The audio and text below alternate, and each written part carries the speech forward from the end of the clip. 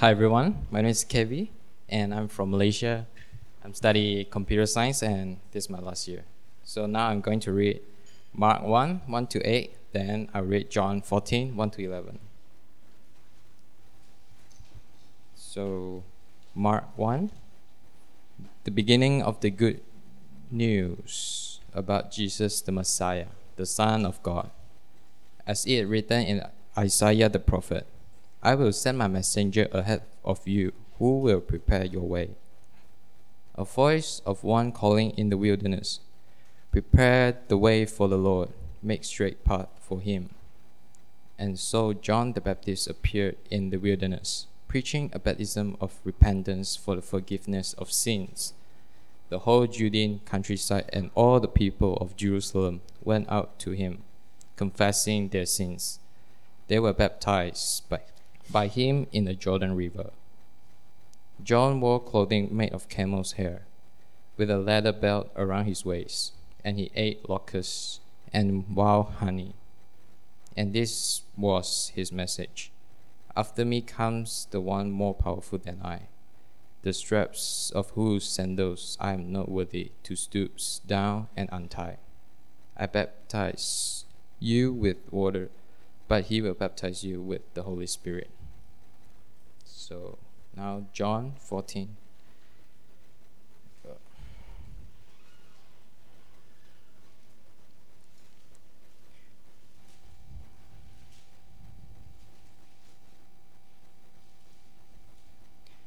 Do not let your hearts be troubled. You believe in God. Believe also in me. My Father's house has many rooms. If there were not so, would I have told you that I am going there to prepare a place for you? And if I go there prepare a place for you, I will come back and take you to be with me, that you also may be where I am. You know the way to the place where I am going. Thomas said to him, Lord, we don't know where you are going, so how can we know the way? Jesus answered, I am the way and the truth and the life. No one comes to the Father except through me. If you really know me, you will know my Father as well. From now on, you do know him and have seen him. Philip said, Lord, show us the Father, and that will be enough for us. Jesus answered, Don't you know me, Philip, if even after I have been among you such a long time? Anyone who has seen me has seen the Father. How can you say, show us the Father? Don't you believe that I am in the Father, and the Father is in me? The words I say to you, I do not speak on my own authority. Rather, it is the Father living in me who is doing his work. Believe me when I say that I am in the Father, and the Father is in me, or at least believe one on the evidence of the works themselves.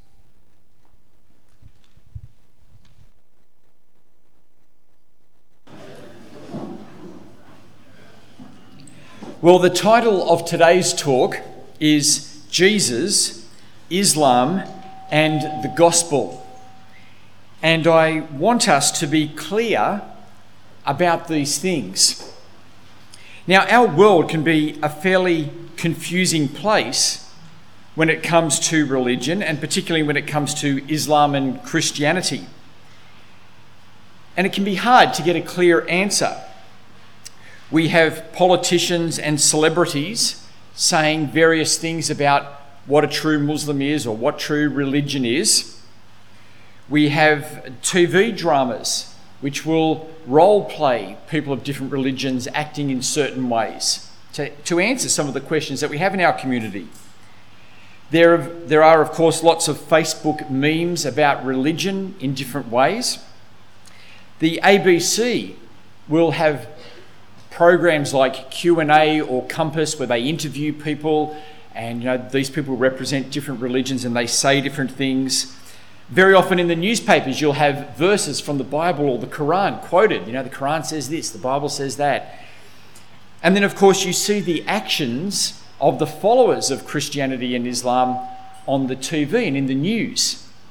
You see them reported at different times. This can be confusing for people who want to know. And as I've spoken to people, people often say to me, I'm just not really sure what to believe about Christianity, Islam and the gospel, Jesus and the gospel. But it's not just confusing. It can also be fearful for some people, where they're not sure what Islam means. It can be a source of fear. Other people I've met, it can be a source of anger. They get angry at what they're seeing. Other people want to make sure that they don't offend anybody, and they go into, appeasement. We've got to appease everybody. And still others want to know. Now, the main reason why our culture is confused is because our culture has no longer taught itself the Bible. We used to understand what the Bible was as a Western culture, and most people had a fairly good understanding. But we don't have that now, and so we don't really understand Christianity or Jesus, and we have an even less of an understanding of the Quran. And so we find ourselves in this situation where we don't really understand our own religious heritage as a culture. We don't understand this new tradition that's coming in amongst us with Islam, and so we have this confusion. Now today, I'm not going to try to be clear about everything. That would be impossible. But I do want us to be clear about one thing from both religions. And I'm wanting us to be clear about how is a person saved in Christianity and how is a person saved in Islam. That's what I want us to look at, just one area. And I believe we can be clear if we narrow ourselves down just to that area. Now, I want to do this so that you can make a decision. So that you can know where you stand and you can make your decision about Jesus, Islam, and the gospel. Now, there are 4 parts to my talk today. The first part is being clear about Jesus. The second part is being clear about Islam. Then we're going to look at Muslims and the words of Jesus. And finally, we'll look at why Christianity is true. So they're the 4 headings that I'm going to look through. So let's look at the first of these, being clear about Jesus. I want us to be clear about Jesus by looking at one particular account of his life, what we call the Gospel of John. Now, in the Gospel of John, there are these famous statements that Jesus makes. They're called the I am statements. The I am statements. And so there's Jesus says in chapter 6, I am the bread of life.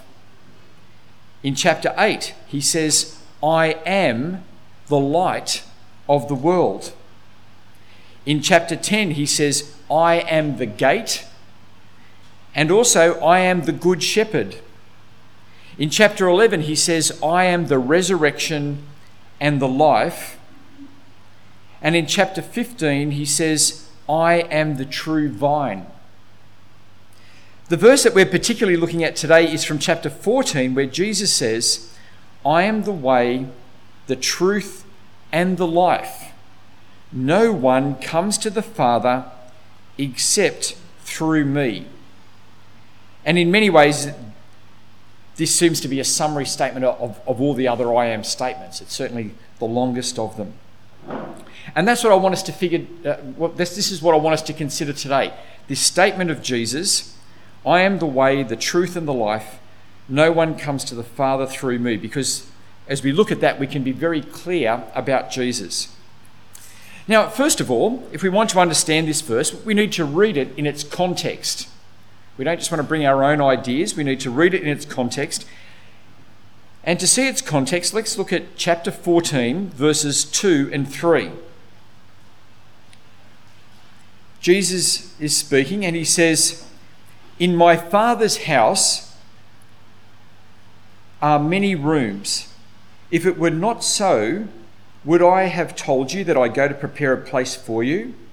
And if I go and prepare a place for you, I will come again and will take you to myself, that where I am, you may be also." Now, Jesus here is talking about heaven. He's talking about paradise. And the Bible describes heaven in different ways. Sometimes it is spoken as heaven, the place of God. Sometimes, as I've said, Jesus calls it paradise. We see that in Luke's Gospel. Sometimes, though, it's described as a city. We see that in the book of Revelation, that that heaven is spoken of as a city coming down from God. Sometimes it's described as the kingdom of God. Sometimes it's even described as a bride and her husband coming to her bride. In this case, Jesus speaks about heaven as being his Father's house with rooms. And that's how he describes it. His Father's house with rooms. Now, I've got a question for you. Do you have a room in God's house? Do you know that you have a room in God's house? See, we mustn't assume that. We mustn't assume that we do. Now, I've been meeting some of you here. I've been meeting many of you here, and it's been a delight to get to know you. And some of you have expressed an interest to come to Tasmania, which is perfectly a reasonable thing to do. And you would be welcome to come to my house. You'd be welcome to come, and you could have some afternoon tea. But I just want you to imagine if you did come to Tasmania, you did come to my house, and then you just went to a room in my house, unpacked all your gear, and started to live there. Imagine if you did that. Right? That would be a bit presumptuous, wouldn't it? Just to assume that you have a room in my house. Now, my children do have a room in my house. My children have got a room in my house. They saw me, in some cases, build that section of the house and paint it and put glitter in the paint for them and do all types of things and make the room for them.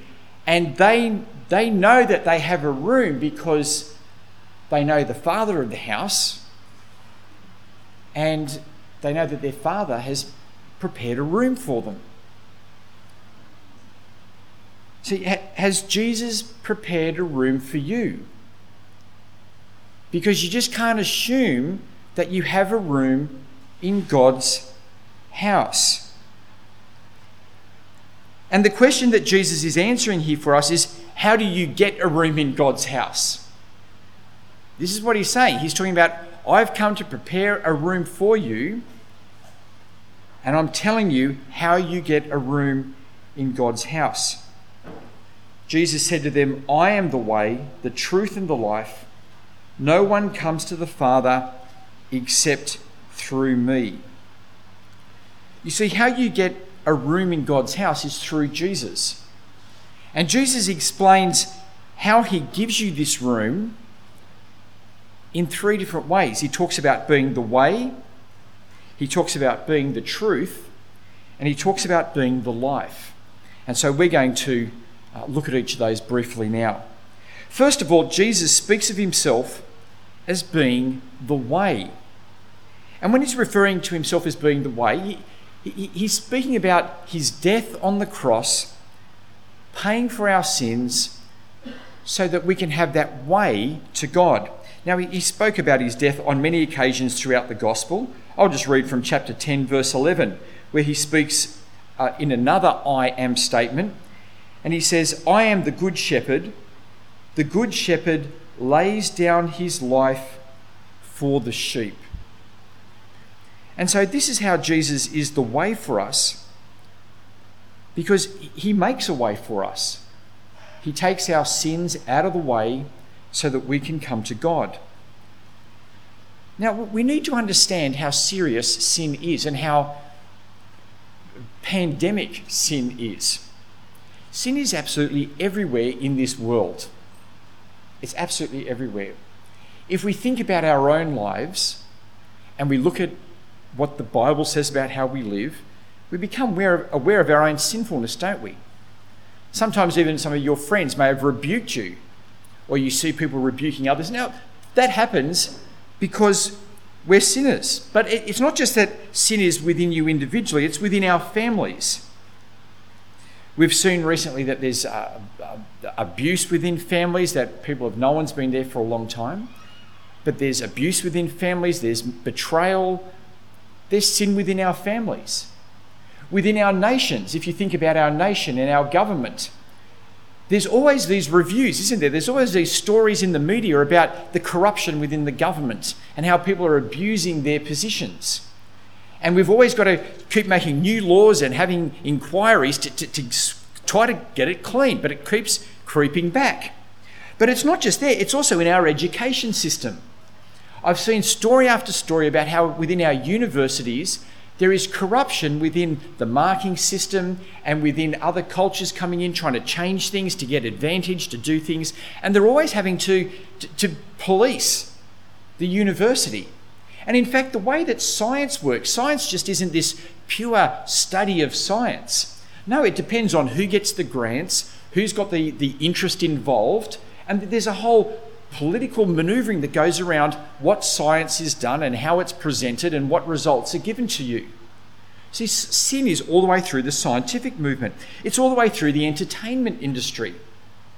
The people who, we've seen this time and time again, haven't we, this year, that the people who were the happy faces, the people who were the social icons and the celebrities have turned out to be abusers. Right? Sin is in the entertainment industry. It's in our sports. We've seen that there's abuse within sport, corruption within sport. The people are gambling on sport and throwing matches. Sport's not just sport, it's sinful sport. It's affected by sin. And of course, within the church, we've had all types of abuse within the church and problems within the church as well. See, sin is not just an epidemic. An epidemic is just, a virus breaks out in a local area. Sin is a pandemic. It's across the whole world, across every single person, at every single point of time. Now, that's not the kingdom of God. And we are not as a species living and going to be welcomed into God's kingdom. We are people who are not following the way of God. But there is one place where there is no sin. Right? There's sin in us, in our nation, in science, in education, in the government, in sport, in entertainment, and the church. But there's one place where there is no sin, and that is in Jesus. There is no sin in Jesus. And he, therefore, can lead us in that way to God. When he lays down his life on the cross, he takes away our sin so that we can have that way to God as well. Now, no other prophet has ever said anything like this. What Jesus is doing here is unique. The other prophets confess their sins, but Jesus here is this one without sin. He is the way. Jesus is also the truth. Now, God speaks to us through his prophets. He raises up men and women who have been prophets and they speak the word of God to us. But that's not what Jesus is saying about himself. When Jesus says, I'm the truth, he's not saying, I speak the truth like a prophet. He's actually saying, I am the truth. That's a bit different, isn't it? See, a prophet speaks the truth. Jesus is the truth. Go back to John chapter 14 and look at verses 8 and 9, and we'll see what Jesus means by this. John chapter 14, verses 8 and 9. Philip said to him, Lord, show us the Father, and it is enough for us. Jesus said to him, I have been with you so long, and you still do not know me, Philip? Whoever has seen me has seen the Father. How can you say, show us the Father? Now you see, Jesus is not just saying, I'm telling you the truth about God, although he does do that. He's actually saying, I am the display of God. When you've seen me, you've seen God. That's what he means when he says he's the truth. Now again, no prophet has ever said this. Prophets will say we speak the truth from God. Jesus is not claiming to be a prophet here. He's saying he is God come amongst us. When you see him, you have seen God. You have seen the truth itself. Jesus is the way. He is the truth. He's also the life. Now, there are many different expressions of life in our world, beautiful expressions of life. I've never been to the Great Barrier Reef, but I've seen pictures of it.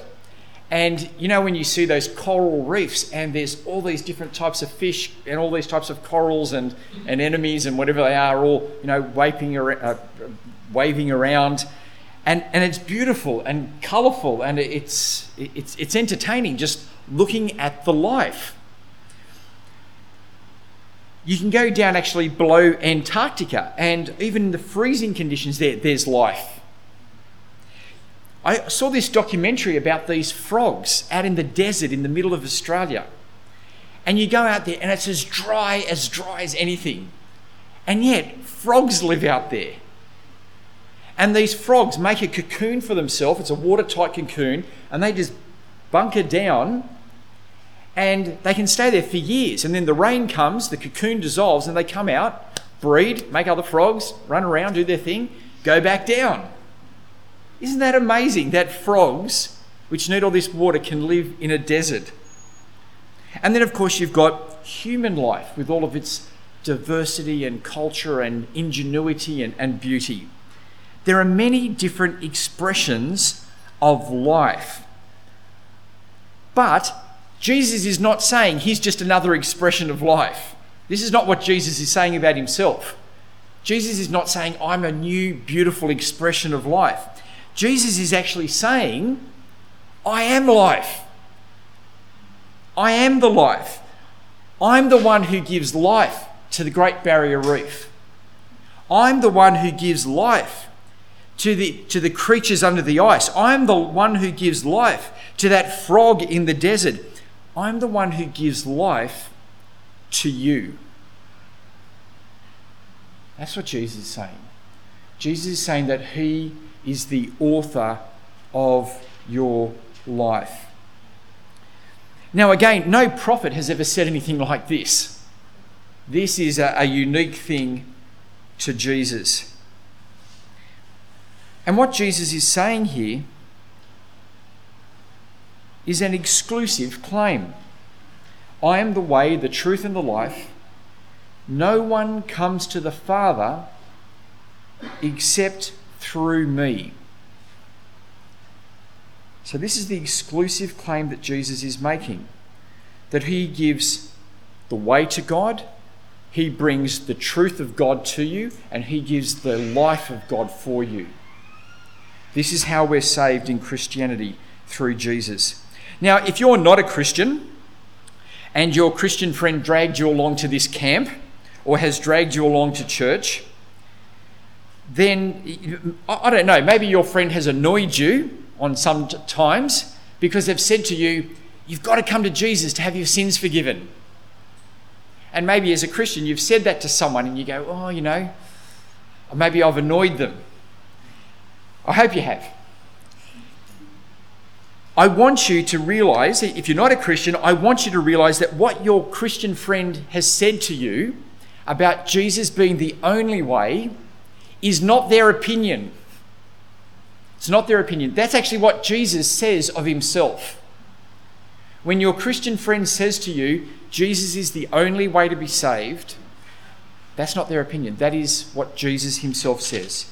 Jesus says, I am the way, the truth, and the life.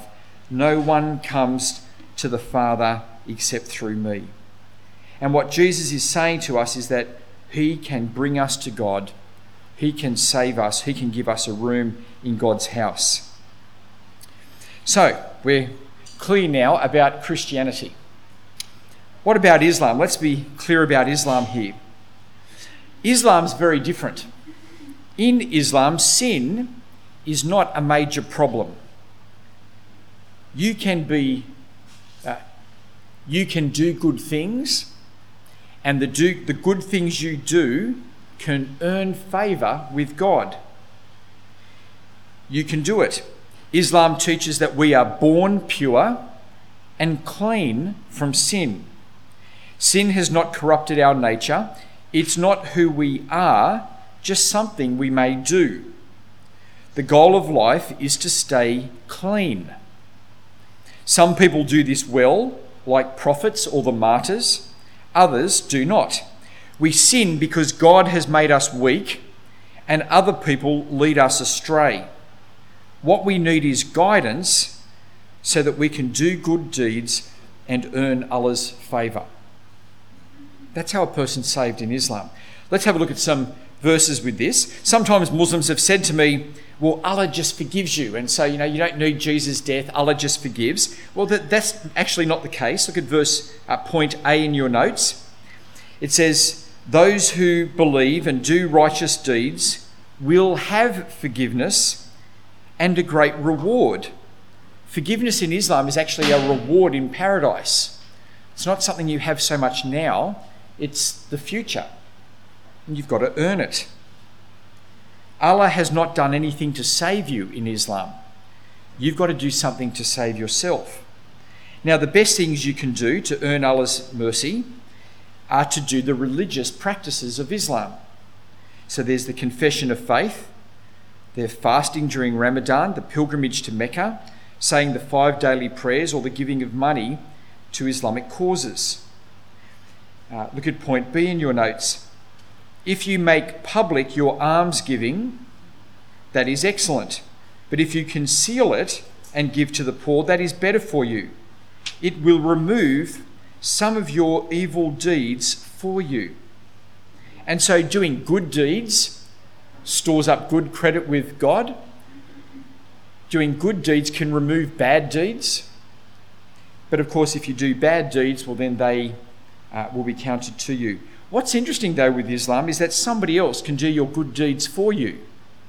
Muslims won't tell you this, but it's what it says. Look at point C. Narrated Ibn Abbas, this is Muhammad's cousin. A man came to the Prophet, Muhammad, and said, "O Allah's apostle, my mother died and she ought to have fasted 1 month, for she missed Ramadan. Shall I fast on her behalf?" The Prophet replied in the affirmative and said, Allah's debts have more right to be paid.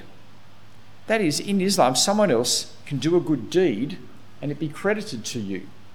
And actually, your bad deeds can be credited to someone else. The idea, though, is to store up as many good deeds as you can from whatever source. And then we see at point D what will happen at the end for most people. Not everyone, but for most.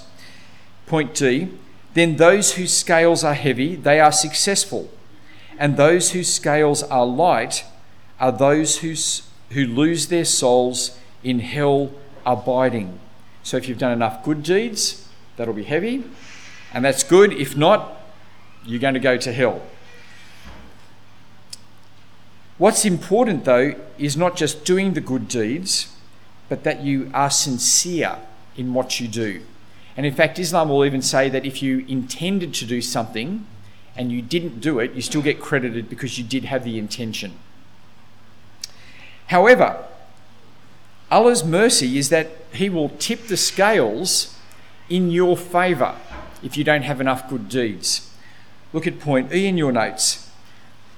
Whoever brings a good deed will receive tenfold the like thereof, while whoever brings an ill deed will be awarded but the like thereof, and they will not be wronged. Now, the idea here is that if you bring a good deed, it'll be counted as tenfold.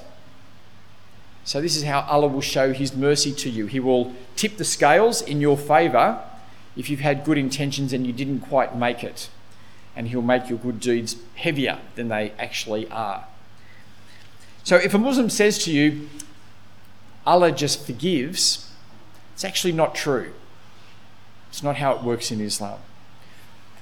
But I hope you can see that there are two very different ways. I have not sought to misrepresent Islam at all in this. This is just the general picture you'll get from Islamic sources. But we have two very different ways, don't we? The first way is the Christian way, and that is we cannot save ourselves. God saves us through Jesus. Or the Muslim way, that you can save yourself and you can do good things to earn Allah's mercy, and Allah hasn't done anything to save you, but if you show good intention, he most likely will. We've got two different ways. Now, how is it that Muslims understand the words of Jesus? Because Muslims are meant to accept Jesus as a prophet, and you may well have heard a Muslim say to you, we accept Jesus, we love Jesus, we believe in all the prophets. And Muslims very often are familiar with these words of Jesus in John 14, where Jesus says, I am the way, the truth and the life. No one comes to the Father except through me. How is it that Muslim leaders accept these words of Jesus when they themselves have a different way of being saved, a different way of going to paradise? Well, what Muslim leaders say is that what Jesus says here is true, but it's true of every prophet at the time of that prophet. So at the time of Moses, this was true of Moses. He was the way. This is true, at the time of Jesus, it was true of Jesus. And now with the coming of Muhammad, it's true of Muhammad. Muhammad is the way.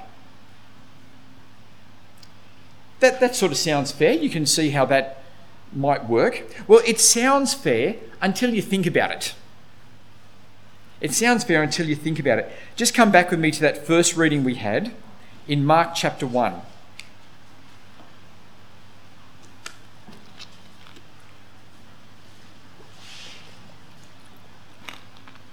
Mark chapter 1.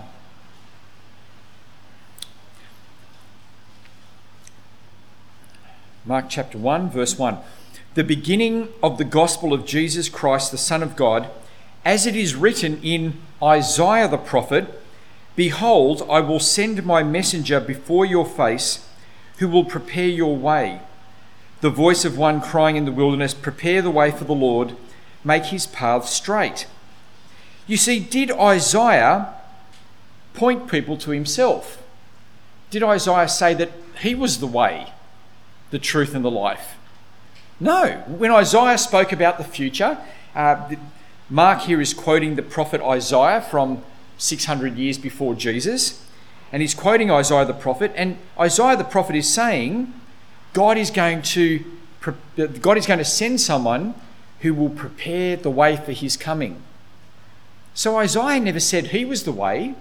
He said get ready for someone who's going to be preparing the way. Have a look at John the Baptist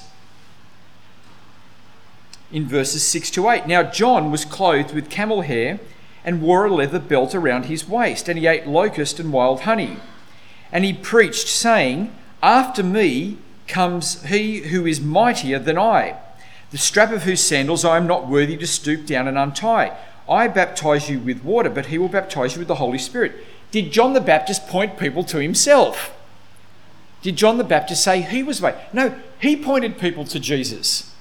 In fact, when you go back through the earlier prophets, what you'll find is they're always pointing people to God and to the salvation that God is going to bring.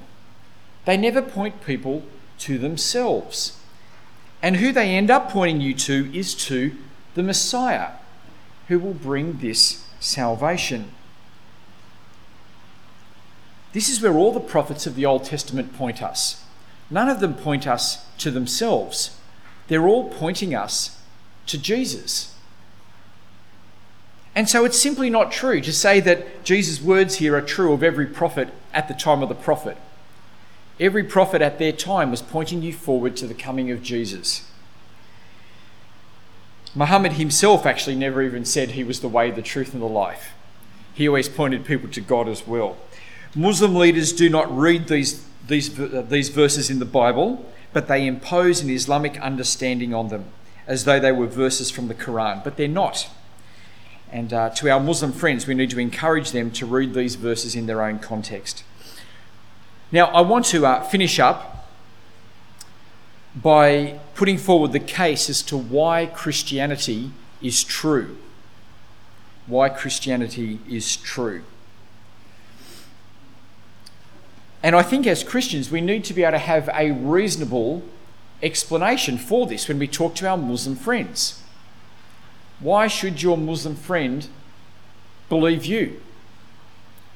What should be the starting point for us talking to them and saying, our message of Jesus is true, and our message of how to be saved is true, and your message of how to be saved is not true?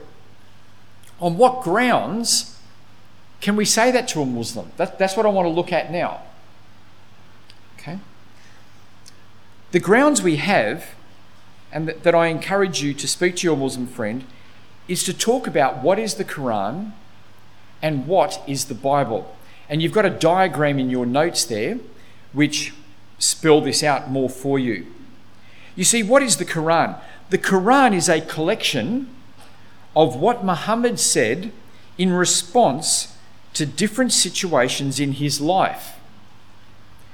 There are no books of the Bible in the Quran. The Quran is just what Muhammad said.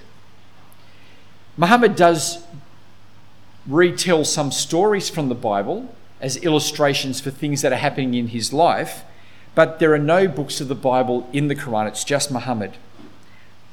And so what Muslims believe about Jesus and the other prophets comes from listening to Muhammad, from listening to one man, not from reading the prophets.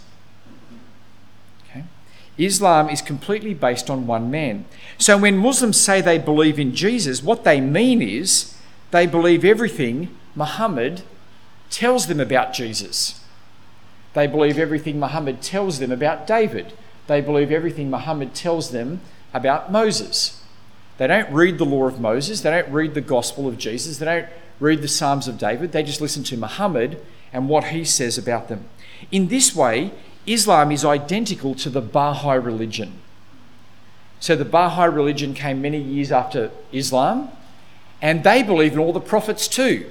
They believe in Muhammad. But they only believe in what their prophet, Baha'i Allah, says about Muhammad. They only believe in what their prophet says about Jesus. They only believe in what their prophet says about Moses. You see, Islam and the Baha'i religions are both one person who telling you what to believe about everybody else.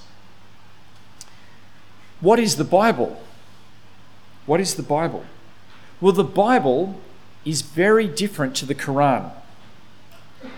The Bible is not one book, but it's a collection of many books from many prophets from different locations in different languages over about a 1500-year period. Have a look at that table in your notes. And you'll see that the ideas that Christians believe don't come from one man, don't come from one prophet. What Christians believe isn't actually based on any one person. What we believe comes from all of the prophets. Now, as Christians, we can just take this for granted. But this is remarkable. This makes Christianity unique in the world's religions because we follow all of the prophets. We don't have any one person who's telling us what to believe about everybody else.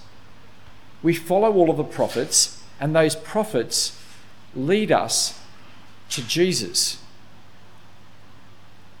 And so what Christians believe about the fatherhood and the Son of God is not just actually a Christian idea.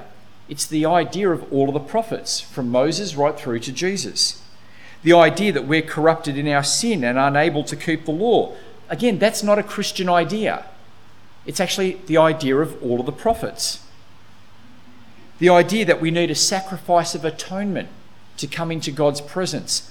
That's not a Christian idea. It's the message of all of the prophets. All of what Christians believe is the message of all of the prophets as it comes to its fulfillment in Jesus. And it's for this reason that I want to say to you that I believe Christianity is true, because we are the ones who follow all of the prophets. Different locations, different languages, different periods of time, one unified message. The unity of Scripture is its testimony that it's from God. Different prophets, different languages, different times, one message pointing us to God. And Muhammad just simply does not agree with the unified voice of all the other prophets that were before him. This is why the Christian gospel message is true. To conclude, today we've considered Jesus, Islam, and the gospel. We haven't tried to look at everything, but just one idea. How is a person saved in both religions? And then why we should accept the Christian position. And I hope that you now feel that you can make a decision in this area. If you're a Christian, then I want to encourage you to stick with all of the prophets of the Bible. Don't take them for granted that they're in your book. Be amazed that you've got all the prophets. Do not take them for granted. Be confident in them and stick with them and share with them with your Muslim friends and with everyone else. If you're not a Christian, then I hope you can see that what Christians believe is not just the message of one man. It's not just the Apostle Paul or Peter, but it's actually the message of all the prophets that God has raised up, coming to its fulfillment as they point us to Jesus. And this is why Jesus said, "I am the way, the truth, and the life. No one comes to the Father except through me." Amen.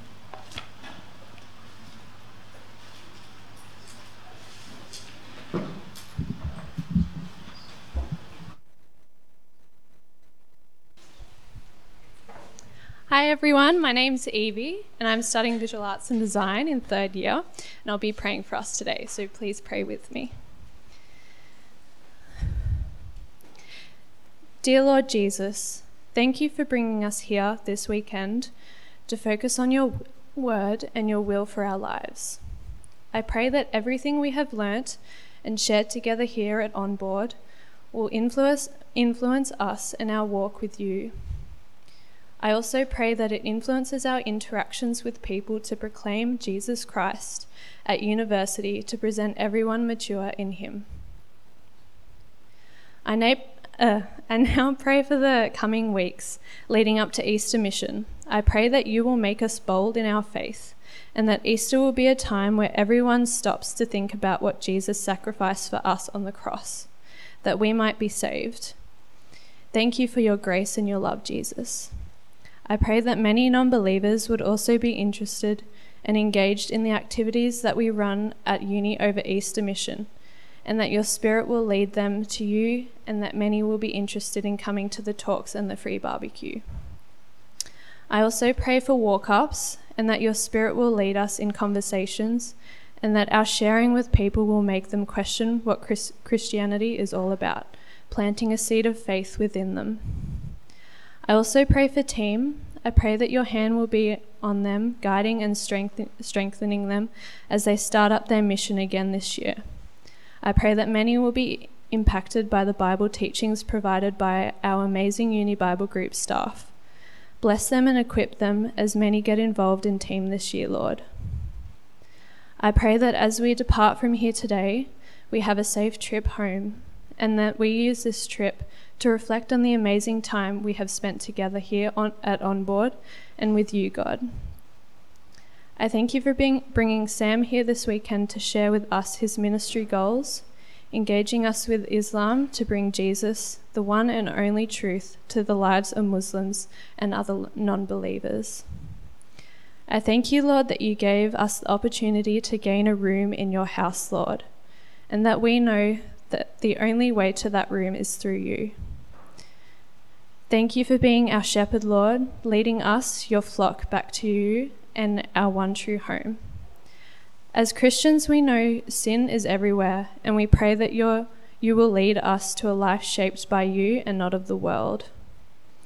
I pray that what we have learnt from Sam, we will put to use in our own lives and at our own university, and that we as a group might impact the lives of people with other religions to follow the way, the truth, and the life of Jesus Christ our Lord. I also thank you for all those people who have contributed to Onboard in different ways, and for bringing us here to honour you this weekend. Thank you, Lord, in Jesus' name. Amen.